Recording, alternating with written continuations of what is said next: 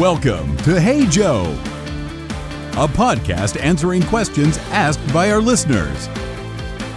Created by pet professionals for pet professionals. And now, your host, Hey Joe's very own, Joe Zuccarello.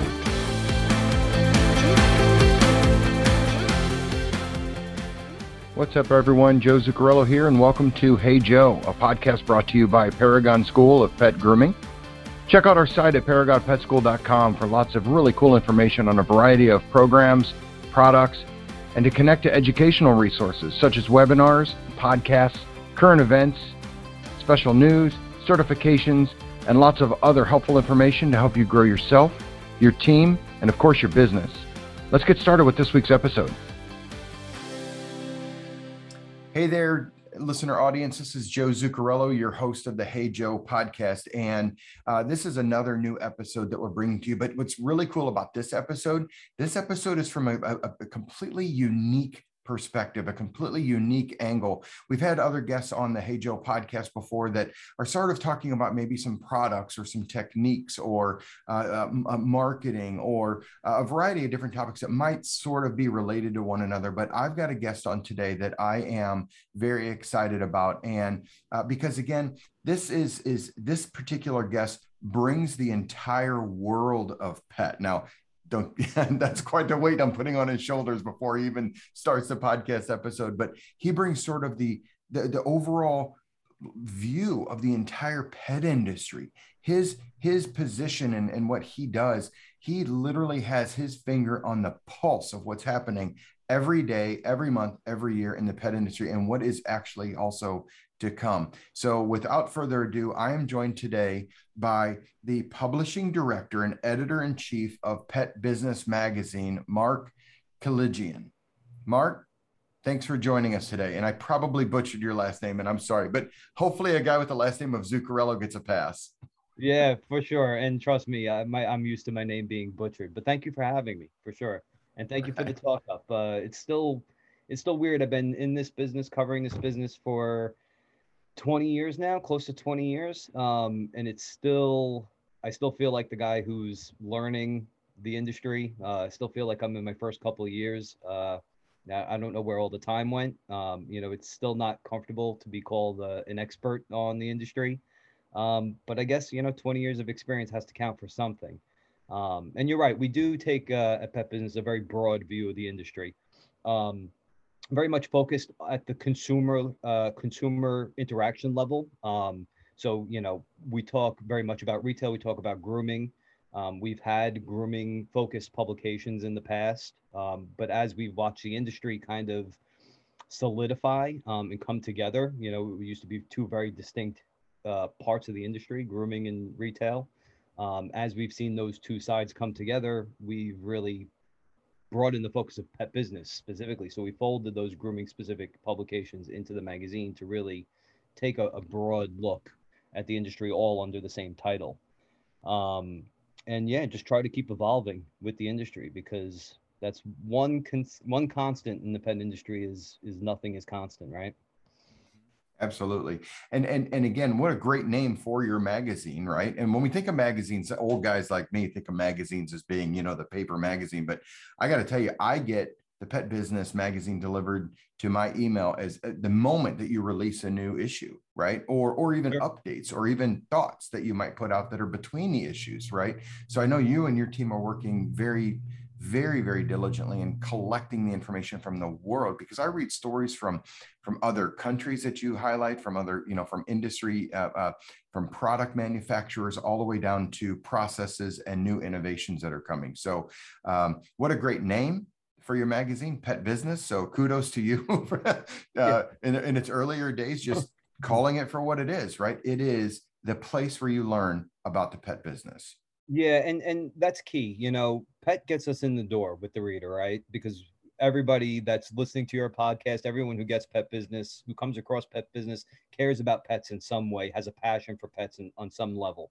The business part, I would contend, though, is the more important part of that name, because we understood very early on, people rarely get into the pet industry because they love running retail operations, because they love running a grooming salon, they love hiring people, they love managing people. We all get into the business because we love pets. So, we understood that there may be a need among the audience out there that to be kind of educated on the business side of things. And we've had a lot of success with that approach. And there are competitors in the marketplace. We're certainly not the only trade publication in the industry. And we all have access to the same press releases from product companies and, industry organizations and stuff. So, we had to look at what set us apart, and really find the angle that and fill a need that we felt like nobody else was doing. And that's where we really want to engage with the audience is, hey, you love pets. We're not going to make you love pets more, but maybe we can help you be a better business owner. Well, and what I really like about your approach and really sort of that ball I put on the tee, as you said, whenever I was introducing you, pet business prides itself on being one of the most trusted sources for information in the pet industry. And what I like about that is, like any other media or such, right? Even just a pet business in general, the pet industry. I've often said we're not in the pet services business. We're not in the pet retail business. We're in the peace of mind business, right? We're in the trust business, and that's what's so important. And I love that your publication focuses on accurate information. You'd rather not release something or release something later, right? So that you can be trusted, so you can vet it. Believe me, I've written for your publication before, and you push back on me and say, hey, where's this source coming from? Where are you learning this information from? Because that's your integrity. And that's one of the things I really, really admire about you, because at the Paragon School of Pet Grooming, that's one of our main tenets is integrity. So it's great to see that you're focused on that as well. Yeah, I appreciate it. And, honestly, being in the trade media, it's not always easy. Our salaries are paid by advertisers. So, you do have to be conscious of, upsetting the apple cart in terms of, pissing off an advertiser, or you have to be careful too, not to necessarily buy into all the PR speak, all the marketing materials that you get inundated with. Kind of have to be able to push through all that and really be honest. And frankly, the way I approach it is, if I was on the other side, and at this point, I've been doing it so long, in the back of my head, I'm a pet retailer, I'm a groomer, because I'm so used to looking at every issue and saying, if I was a retailer, if I was a grooming salon owner, if I was a staff member at a pet store, what am I going to think about? So what do I need to know about this company, this issue, whatever the case may be? And that's the important thing. That's what I need to get to. That's what I need to convey to the audience. And to do otherwise, I think, is to be disingenuous and ultimately would not set you up very well for success.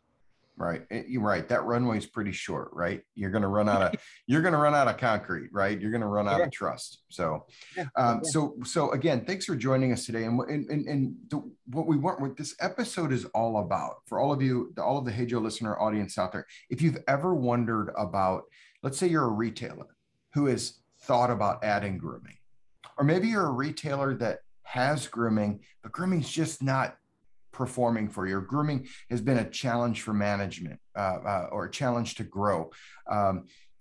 Mark and I are going to sort of navigate both of those areas, maybe to bring some information to you, some assistance to you, so that maybe you can look at grooming services in a different light, in a different perspective. But this episode is also meant for the inverse of that, right? The grooming salon, the grooming business, or full service pet care facility for that matter, who has thought about adding retail to your offering as another income stream, another strategic business unit, maybe an SBU.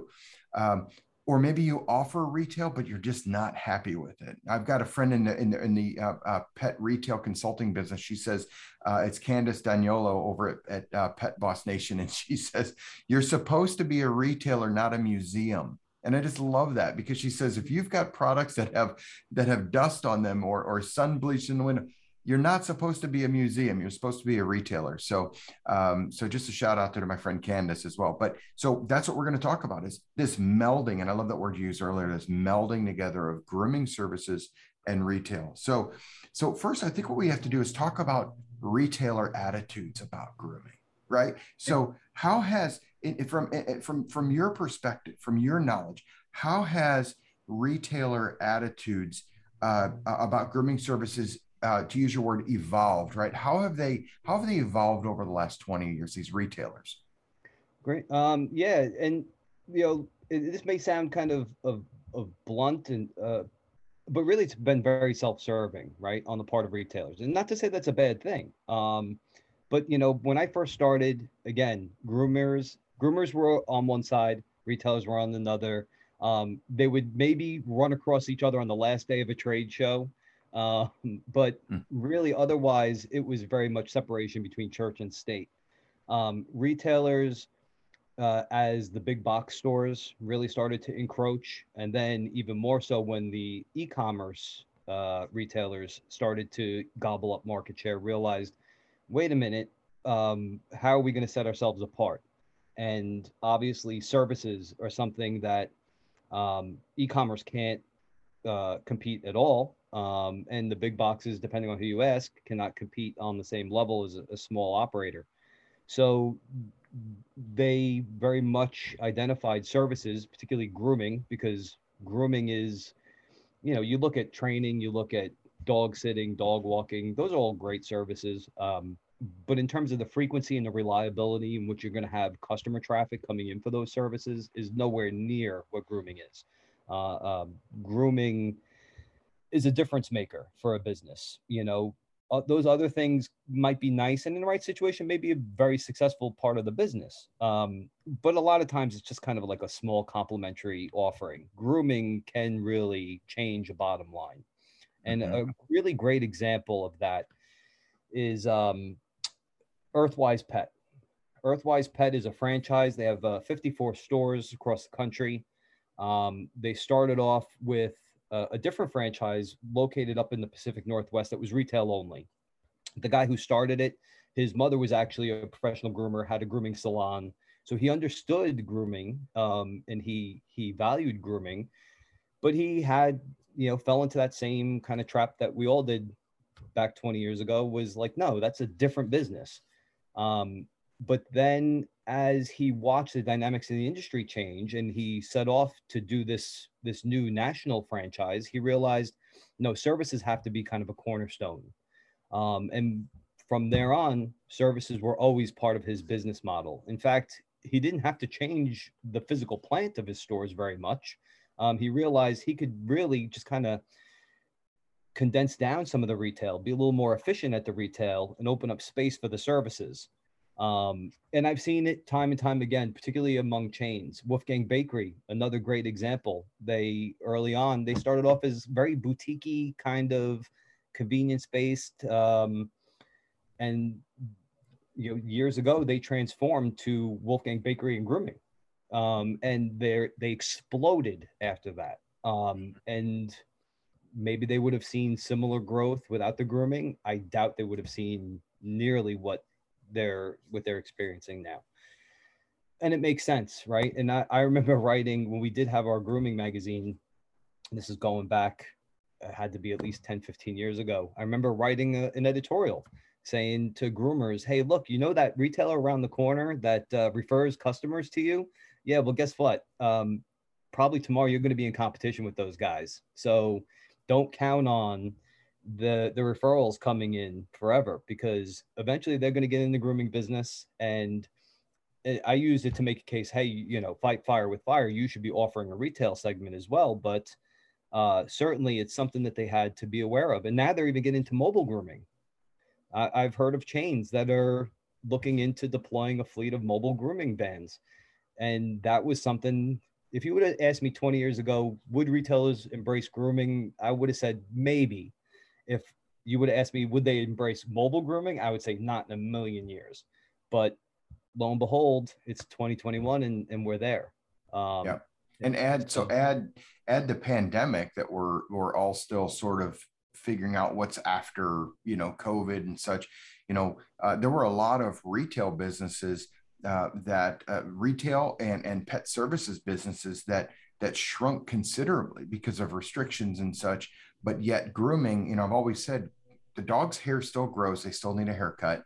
And shedding breeds still need help with shed control. So that's why grooming businesses, unless they were mandated to close for a short period of time, grooming really didn't take any kind of back step. In fact, grooming accelerated because now you also have, people that are at an all-time high of pet parenthood, pet ownership, low shelter numbers. So we've got more pets in households than ever before.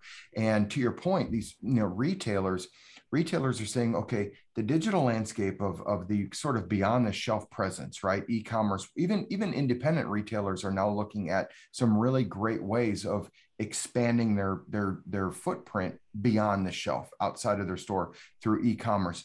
But so far, you cannot get a dog groomed online. So maybe that's one of those things, not in a million years, but I'm sure somebody will figure it out. But my point is, nothing drives foot traffic, customer loyalty, and frequency like grooming services do. And if those are the things that, if you're a retailer, if those things whet your appetite, even bigger than that, the product attachment rate from groomers recommending products that you carry in your retail store is pure gold, because that recommendation, that endorsement from a skilled trade person like a groomer, right? A skilled position like a groomer, the customers are going to listen to that because they have this sense of this particular service provider is recommending something because they know my pet even more than maybe even the retailer staff member. So it's just this, it's perfect hand in glove. Yeah. And one element that I think we'd be remiss not to touch on is, and it's a very simple way of looking at it, is the service as a product, right? And what we hear from retailers is, especially with the growth of the big boxes, didn't really do this so much. And I remember coming into the industry thinking, wow, how hard must it be for a mom and pop to compete against Petco because they have such size and they could offer such low prices. But the reality was Petco and PetSmart have never been the low price leaders in this industry. E-commerce, though, completely changed the game. I mean, you have Chewy.com, and I hope this is not the case anymore, but certainly early on was selling stuff below cost. It was literally losing money on every transaction because their goal was to gain market share, not to make a profit. And what that did is it squeezed the margins on retailers. So now a retailer was already making a tiny margin on pet food anyway. And now that tiny margin was stripped down even further. And the feedback I've gotten from retailers that have successfully incorporated grooming was, hey, look, we realized groomers make pretty good margins because it's a service-based product. You could make a decent margin if you're charging what it's worth, what people are actually willing to pay to have their dogs groomed. You could make a decent profit on those services, and their ability to take and blend those margins and come out with a bottom line that was much healthier than if they were really just in the business of pushing dog food has really kind of given a new life to an entire segment of the retail industry that maybe without that would be in a much different situation right now. And retailers who have their customers come and buy dog food, for example, it's probably one of the reasons why people come back to their retailer more frequently than other products, right? But that might be every 4 weeks, it might be every 6 weeks, depending on what they're feeding and such. Grooming has that same regularity, but for all pets. So all of those pets, the opportunity to introduce what you carry in your retail because you offer grooming services, because you maybe you've attracted a new customer you would have never attracted before, who might be buying their products online and say, you know what, I really like these folks at this retail facility where my groomer happens to work at. So I'm going to start buying my food from here, my treats from here. And you know what's surprising? To your point, Mark, and I don't know, maybe it's surprising to some, it's really not surprising to me, is that pet parents will pay an extra $1 or $2 for the experience, for the knowledge, for the education, for the personal service, for that hometown feel, right? That if you make sure that they know that you're a part of their neighborhood, right? You're part of their community. Pet parents you can have a more elastic price point, is I guess my point. Sure. And on top of that, something to think about too, particularly in the near future, is the whole issue of auto ship, right? The e-commerce segment has trained consumers or made them aware that they have this option where they don't even have to think about their dog food anymore. They just put it on auto ship. They know they need a new bag every 3 weeks. They put it on auto ship, and then they don't even think about it anymore. They won't go to a store to pick up the food. They just take it for granted it's going to show up on their doorstep. Now, for a retailer, at least if they're coming in to buy the food, maybe you catch them with a great display of toys. Maybe you remind them that maybe they need a new treat or a new supplement or a new collar. All these touch points gave them an opportunity to move higher margin merchandise. Because again, nobody was making a fortune off of dog food, not at the retail level, Right. certainly. Right. What's nice about grooming is you can't auto ship grooming, and we're going to see, we're already starting to see it. And I think over the next 5 to 10 years, you're going to see a huge shift in the marketplace where independent pet stores are going to be a lot more involved in the auto shipping type of situation because they have to be. To not be in on it is to lose the business. So they really don't have a choice. That being said, how are they going to drive customer traffic into the store? Well, grooming services. Now, I've even seen some kind of take it a step further and go, you know what, if you're going to auto ship your food, maybe you want to kind of quote unquote auto ship your grooming services. There's a way you can do that. You can do pickup and delivery services. The nice thing about that is you are not competing with e-commerce again. So if you're doing auto ship on food and you're a little mom and pop retailer on Main Street in Podunk, Iowa, you're going to be expected to deliver that food for free because Chewy does it, Petco does it, PetSmart does it, everybody does it. So you have to. But I would contend that if you're picking up and dropping off a dog, you're going to get a premium for that. And bring the food along with you, and bring the treats, and bring the supplies with you. Exactly. And listen, we're getting our groceries delivered to our home. I can hit a button, and I know I've said this on my podcast. I can hit a button on my phone today, and Amazon brings me whatever I order. I could order a tube of toothpaste, and they're going to bring it not only to my front door, but now they can open my garage door, put it in my garage, close my garage door, and leave. I don't even have to have any risk of it being on the front door. To your point, services have to start. How do we bring services to the home? And the best way to do that is pick up and delivery. Go to where the customers are at, and you have a better chance of even getting more customers. And not everybody's going to be evolved and get to that point, but at some point, probably something worth considering. So now we're talking about how important grooming is to a retail business. And I think that's very important. But let's talk also now, let's shift our thinking. Let's say we've got retailers out there saying, okay, I'm all in, but I don't know a lot about grooming, or I have grooming and I have groomers who this has been a real struggle for me. In fact, I'd almost rather ditch grooming. So let's talk a little bit about grooming education and how retailers have gotten more educated in the world of grooming over the past 20 years, in your opinion. Seeing grooming to your point, it used to be a tale of two cities, right? I can't remember the exact analogy used, but it was a we versus them, right? I've often said groomers in retail establishments are mistakenly or unjustifiably maybe seen as sort of that box of misfit employees in the front of the store, right? That are the groomers, because they don't grooming services doesn't behave like a bottle of shampoo on a shelf.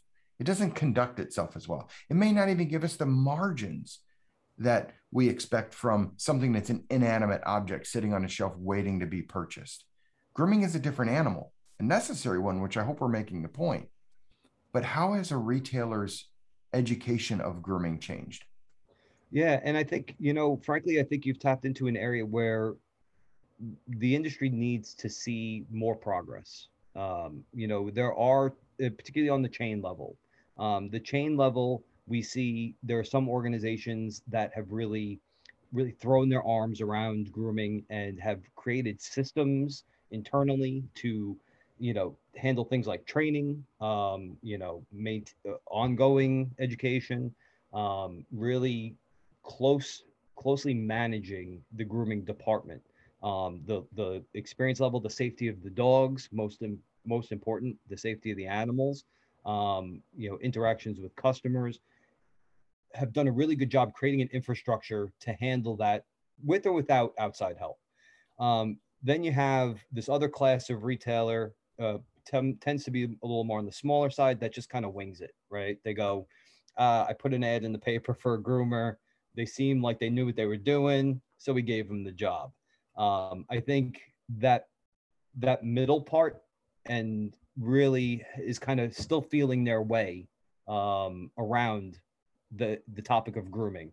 And that's where organizations, educational organizations that were very much solely focused on grooming, I think will play an important role in the next 5 to 10 years in partnering with, everyone from the little mom and pop 1-2 store operation on Main Street to the 60, 70, 80 store chain that are growing by leaps and bounds right now. And that's where I think, formalizing the resources that are available for training, and really retailers really need to understand more what's out there.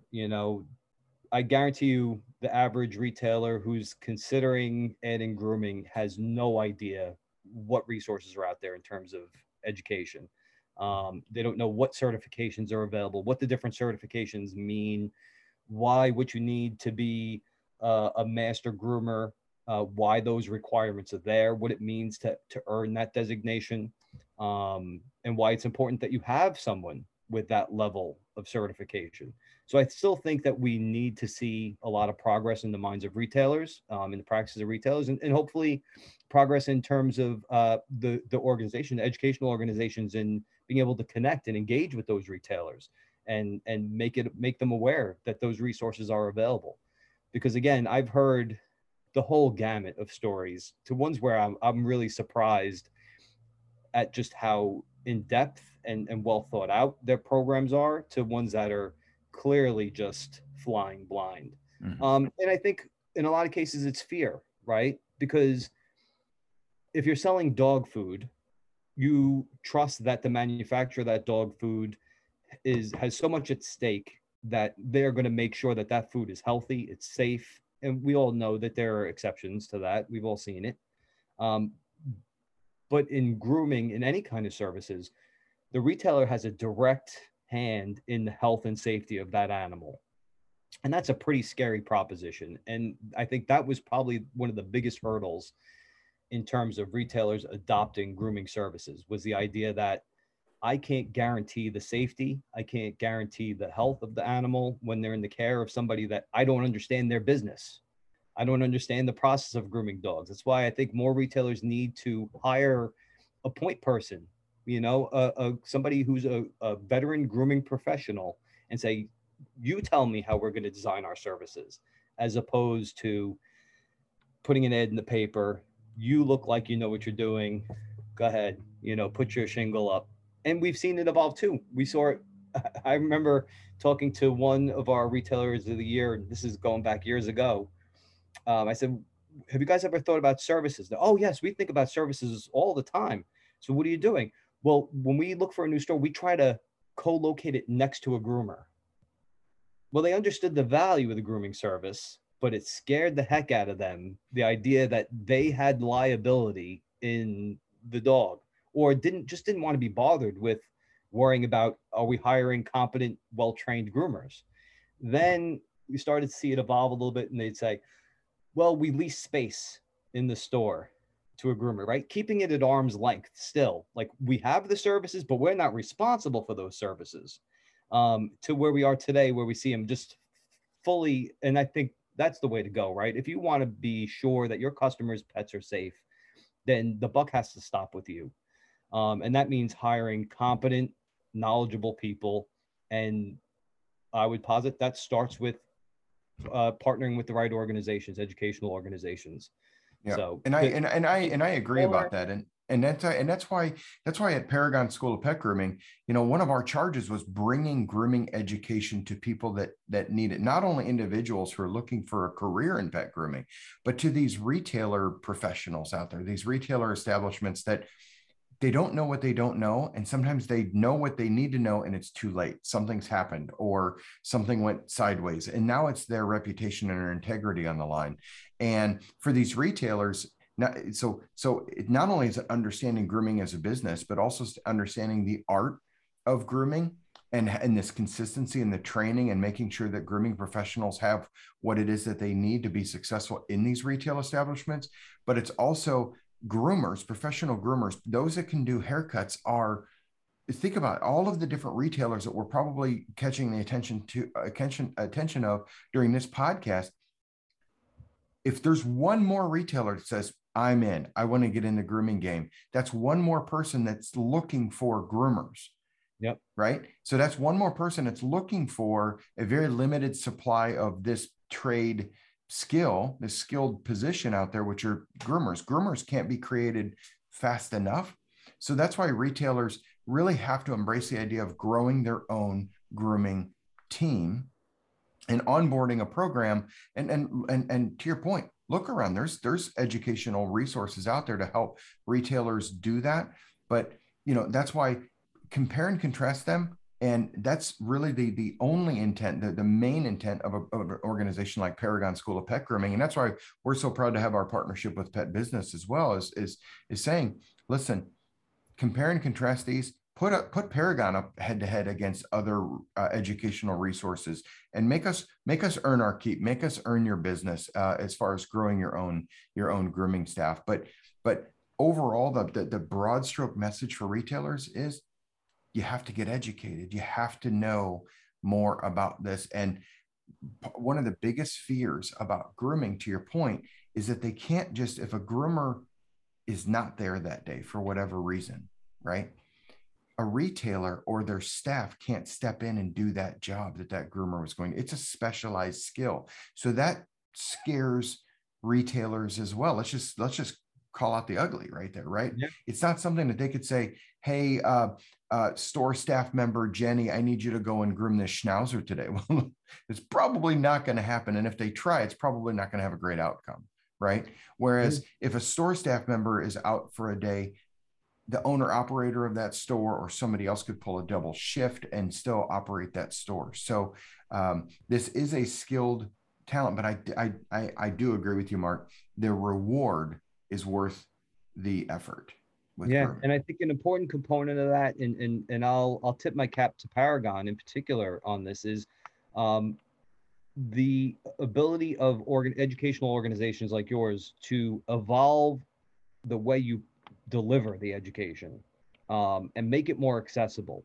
Again, going back to when I started, the idea of it would be great if you owned a small salon and you had a kind of a somebody you were mentoring and you could send them to a formal grooming school for the old fashioned type of grooming education where they were learning on site or going to one of a small handful of on location schools. That was a great way to learn. Don't get me wrong. Accessible, not at the volume that we're seeing the demand reach at this point. And I think that's where you guys were very smart to be ahead of the curve, in that you guys were created accessibility before, maybe even before the demand was there enough to really require it. But now that the industry is kind of caught up, who else is doing things on that level in terms of offering that level of accessibility to people? Because again, it's one thing to get referrals. It's one thing to be able to analyze someone's resume and say, oh, you went to this school, okay, and you have this certification, that's great. It's another to be able to tap into, somebody's placement department, somebody who has an organization that's actively engaging with these businesses to say, hey, look, we have this pool of talent that you can tap into, and not just use this as a resource for people who are already on your staff, but as a way to find staff. So I think that will continue to be important, and hopefully we'll see progress on both sides. Yep, I agree. Thanks for the kind words as well. And and it's not about teaching. For all of you retailers out there, it's not about just teaching grooming skills, right? What what I'm going to urge that you focus on is creating, yes, you're going to be creating grooming professionals or growing your own grooming producers, but you're growing them in your culture, which is very important and a huge help, huge advantage for you. But they're also going to grow as well-rounded employees, right? We don't want to just teach people how to trim nails and clean ears and bathe and brush dogs and do haircuts. We want them to understand active listening with customers, right? We want them to understand what customers are saying. We want them to hear what customers are saying. We want to be able to talk about patience and safety and sanitization and safe pet handling, all of the things that make them a well-rounded employee, because we need your store staff to have the confidence in your services staff and vice versa, so that they work as a team, and we blur that line or completely erase that line that a lot of facilities have had, up to most recently, which is the we versus them type of relationship. So Mark, let's move now into talking about just the pet retail channel in general, specifically the state of the independent pet retail channel. What's the short term? I mean, you got your finger on the pulse. We've already established that, and again, Pet Business does it like no other. But what's the short term outlook? So what's going to be happening sooner rather than later, and what do you see happening long term in the retail channel? Yeah, I think we're very much at an inflection point, particularly in the independent retail channel, because what we're seeing is an explosion among very small group of chains, particularly regional chains, that are, 15, 20 years ago, they were maybe had number of stores in the teens, 10, 15 store chains that are up in the 60s, 70s, and above. They are very much independent retailers, very much take that independent mindset. And in fact, I would posit that for most of your listeners, their first thought when they hear independent retailer is probably one of these chains that is 60 some odd stores. And it's brought up a lot of interesting questions about what is an independent retailer. Is there a site? Petco was an independent retailer at some point.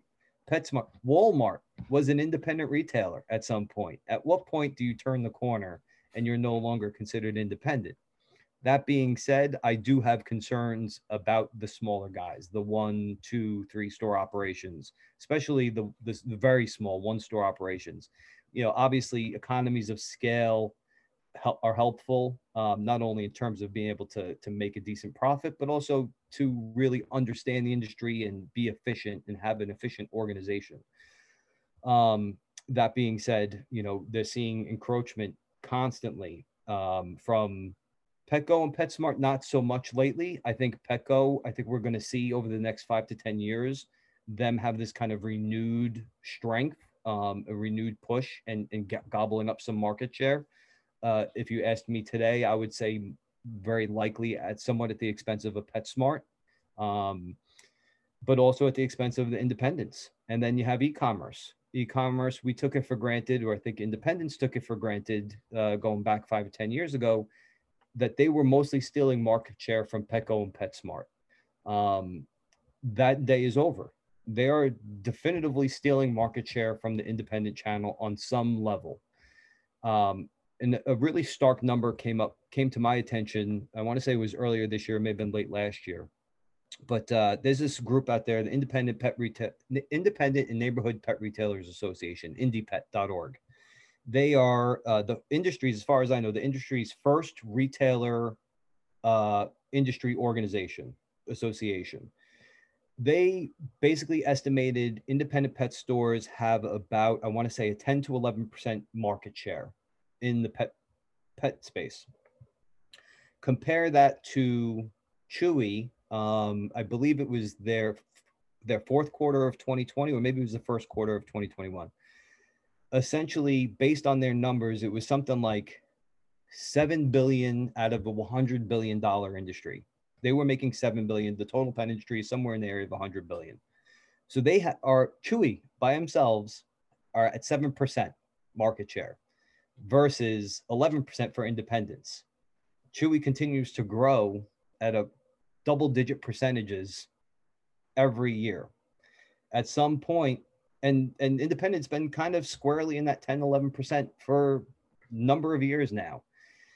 At some point, Chewy could eclipse the entire independent segment of the pet retail channel. Wow. And, Wow. when I saw this, I did an editorial about it and simply left it open-ended question. What happens? What happens when we reach that point? Because do manufacturers, who some of which have done a very good job at staying in the race and keeping independence competitive by either not selling through Chewy or working really hard to make sure that there's a level playing field for everybody. But what happens when Chewy becomes a bigger customer than an entire segment of the industry?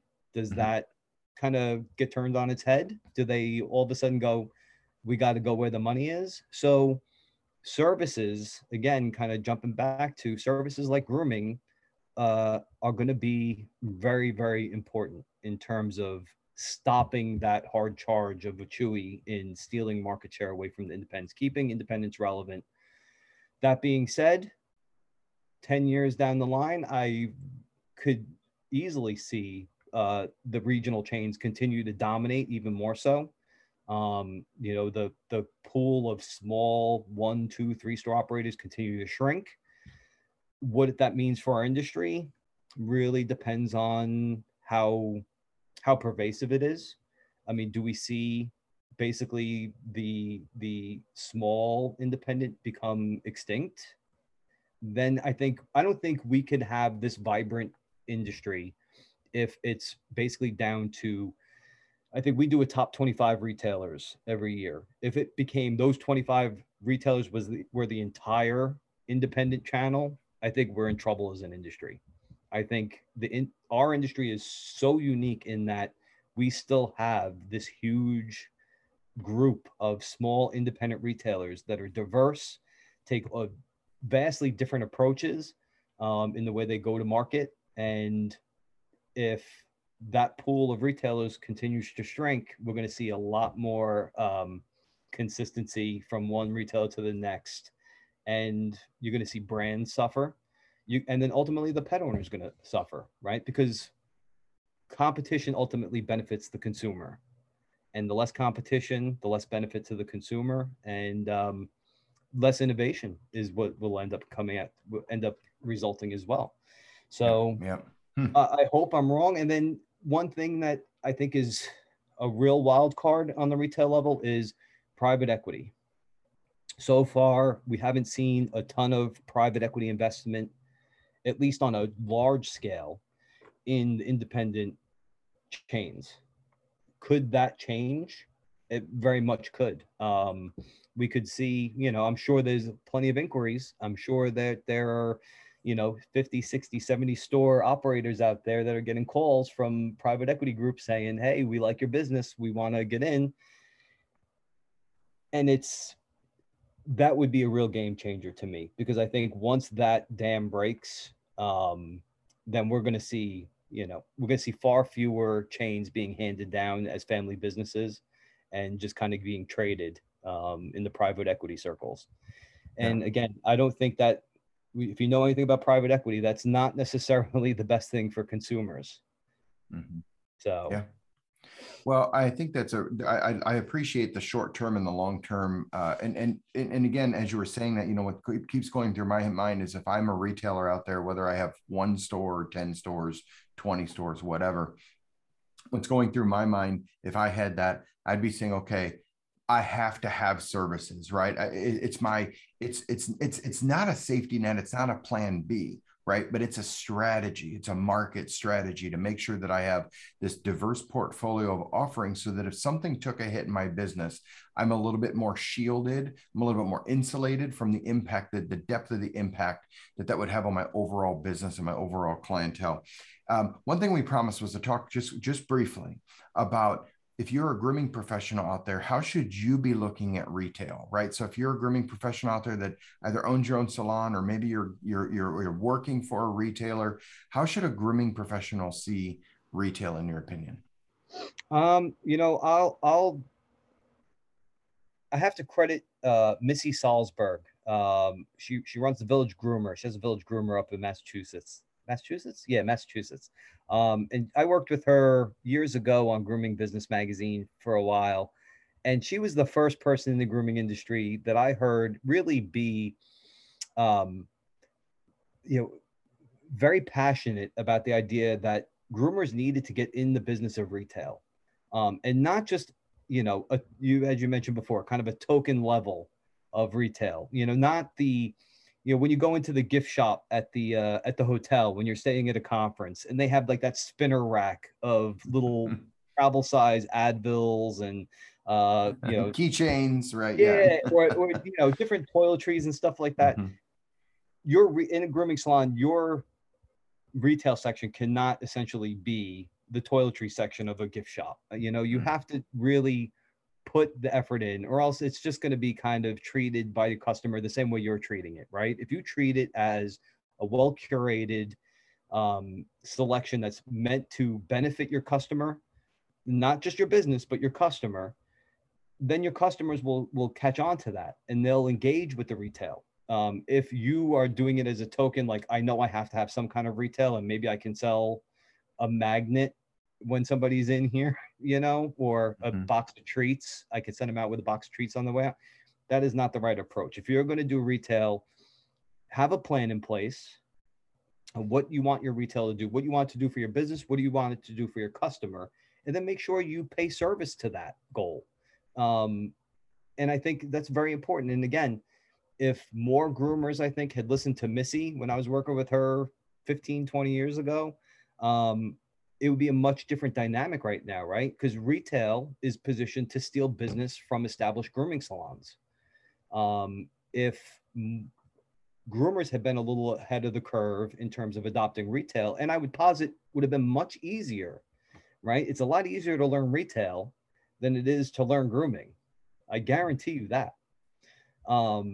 They could essentially be fighting right back on the level playing field, whereas a retailer, is coming from a position of strength, right? Most grooming salons are small 1-2 store operations. A lot of these retailers that are adopting grooming services are much bigger organizations that are maybe not as powerful as a Petco or an Amazon, but certainly going head to head with a small mom and pop salon very much have the power position. So I think there's a lot more to be done. I hope that it's not too late for a lot of small grooming salons to really embrace retail. But I will say, regardless of what you think the potential is, you have to have a very clear idea, and it has to be something that's meant to move product. Like you mentioned earlier, it's not a museum. It's not there to just go, oh, hey, that's cool. No, the intention should be that somebody will pick the product off the shelf and walk out with it. And then we'll come back for more, right? How much more powerful is that maybe they're coming in between grooming visits to pick something up? Well, because maybe they know every time they come into your salon, you have the coolest new toy and something that they've never seen before and won't find at Target. They won't find it at Petco. They won't find it anywhere else, but they find it in yours. So now they're incentivized to come in. Now they're not coming in every 4 to 6 weeks. Maybe they just stop and buy. So I think, well, and if you're a grooming professional who works in a retailer establishment, right? Let's say you're working, get to know, to your point, it's a whole lot easier to learn retail, to learn more about products than it is to learn grooming. So let's serve the pet parent and the pet to the best of our ability. So if you're a professional groomer out there who works in a big box establishment, who works in a chain, who works in an independent grooming facility that might have some retail, get to know those retail products so that you can best serve the pet client and also the pet parent client as well. So it can carry you to new heights, even inside organizations, if you are not only successful at the craft and art of performing professional grooming, but to have the ability to recommend products because you're the service professional can actually to amplify your ability to maybe move up in the organization where you're employed by. So at every level, right? So as we're wrapping this up, Mark, Tell the Hey Joe listener audience out there, how do they, I boast about, I get pet business delivered to my email inbox as often as subscriptions come out. How does the Hey Joe listener audience member out there, how do they connect with pet business? And what would they gain by being connected with pet business? Sure. Well, we'll start, the easiest way to connect with pet business, go to petbusiness.com. And from there, you can sign up for a print subscription. We still print magazines. Yes, there are still people who print magazines. And I'm happy to say our circulation is still very strong in the industry. I guess that helps to be a free publication that's supported by advertisers as opposed to paid subscriptions. But we've evolved, right? We've understood that we couldn't just stay print focused. So what we've done is obviously expanded, like every other media brand, into the digital space. So we do we do newsletters that go out every week, 2 newsletters every week. We do specialized newsletters for the grooming professionals that really focus in on specifically grooming content.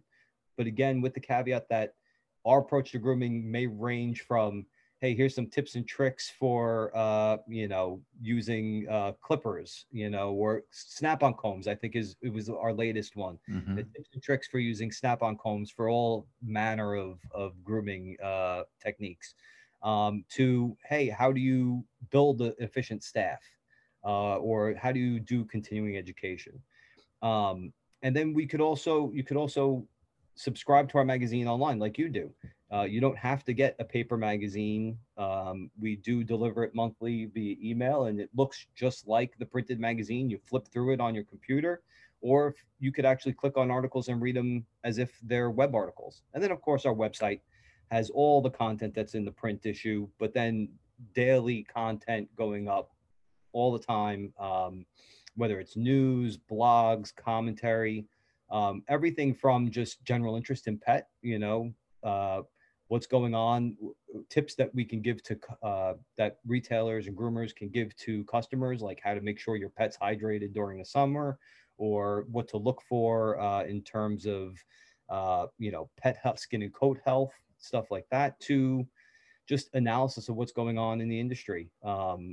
Anytime something big happens in the industry, my first thought is, what does this mean for the retailers, the groomers, the guys at the consumer level? What does it mean to the entire industry? So we try to take a really thoughtful, analytical approach to the industry, but also do some fun stuff in there and some real practical stuff that at times could even be relevant to the consumer. So what I really love about what you're saying then is being part of pet business. Pet business is an educator. I mean, right? The information you're bringing forward is to help educate and make people in our industry much more wise and much more valuable to the people then that they serve at whatever level they serve them, whether it's an employee serving an employer serving an employee, or any of the staff members serving the pet parents, or overall serving our overall industry. Mark, thank you so much for being part of the Hey Joe podcast. I am sure that we've got lots of people out there kind of what I call noodling on what am I going to do next if I'm a retailer who's been contemplating grooming or taking my grooming to the next level, or if I'm a grooming professional wanting to learn more about retail. And all of that sort of collides in 2 places, Paragon School of Pet Grooming, and certainly in partnership with Pet Business. Mark, thanks again for everything. I appreciate your time. Great. Thank you for having me. It was a pleasure.